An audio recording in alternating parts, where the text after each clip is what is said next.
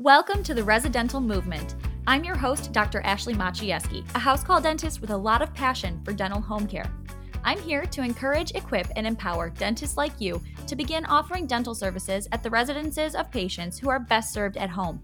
Listen in as we talk dentistry, business, ethics, mindset, and more, and learn how you can become a part of the residential movement. Hi there.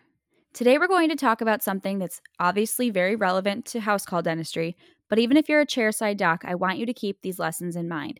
So no matter who you are, I hope this episode really helps you out. House call dentistry demands more than simply developing rapport with the patient. I want house call dentists to remember to be compassionate to caregivers, because if you're doing dental house calls, in many cases, you'll be communicating with family members or caregivers. From the moment an inquiry is made, it may involve interacting with family members or caregivers. So it's important to understand the entire family or group dynamic. It's nice if you can gather as much information as possible prior to your visit. You, or whoever answers your phones, should ask some simple intake questions prior to your appointment. You're calling on behalf of your mother? Are you your mother's healthcare proxy? Etc. It's important to understand who the consenting guardian is and who will be present at your visit.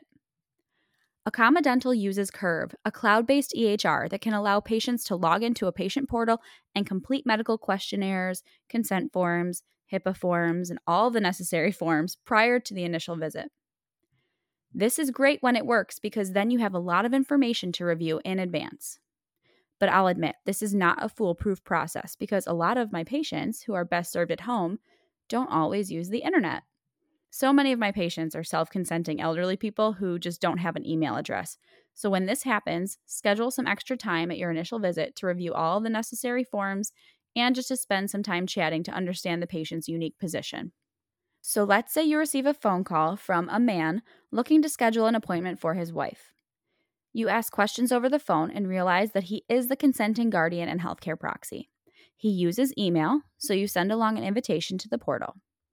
Prior to the visit, you've reviewed the forms and you've gathered that this man is making an appointment for his wife with Alzheimer's.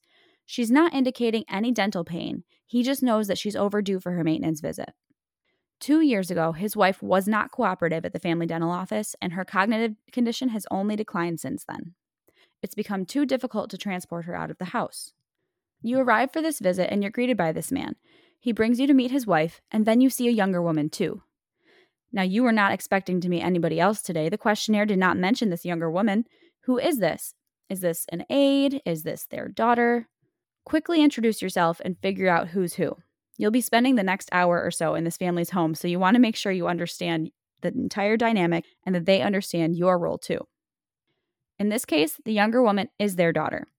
She stays home every day to care for her mom. So although the husband is the healthcare proxy, this woman is the primary caregiver.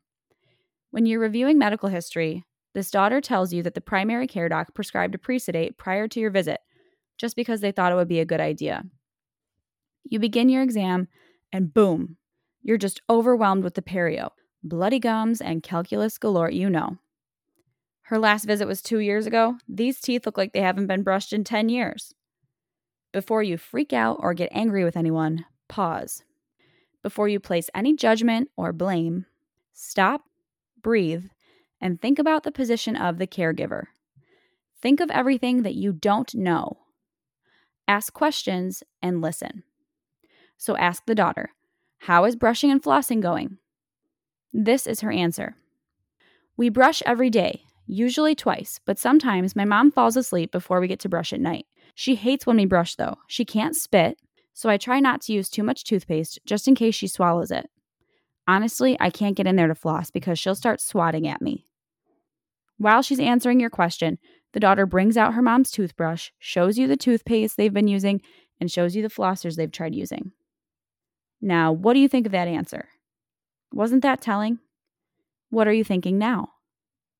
Now, if some answer that the family gives you clearly outlines neglect, or if a family refuses to treat real problems that you diagnose, alert who you need to alert. We're patient advocates. But really exercise good judgment here. Does this explanation from the patient's daughter give you any reason to think that this patient is neglected? No, it sounds like this patient is extremely difficult to care for. Remember that the family called you to come over into their house and help their mom. They obviously value her dental health. You're seeing this patient with a pre-sedate, remember. A lot of families can't and don't want to sedate their loved one every day. So remember, you are not there when they're trying to administer daily care. You don't know what they're going through to care for this woman every single day.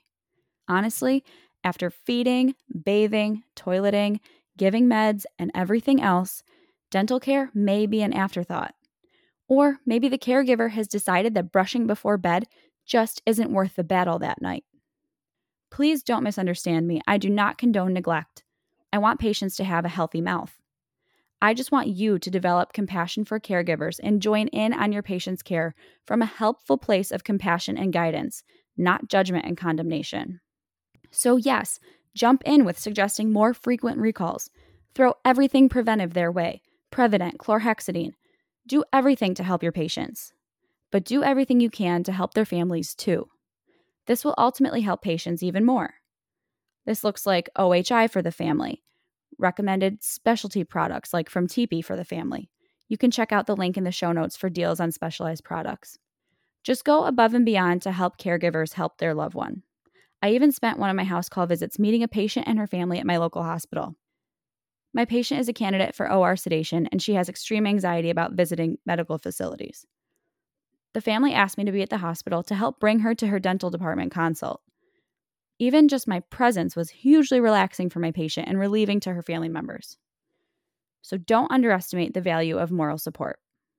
Remember, you're there to aid and care, not to judge.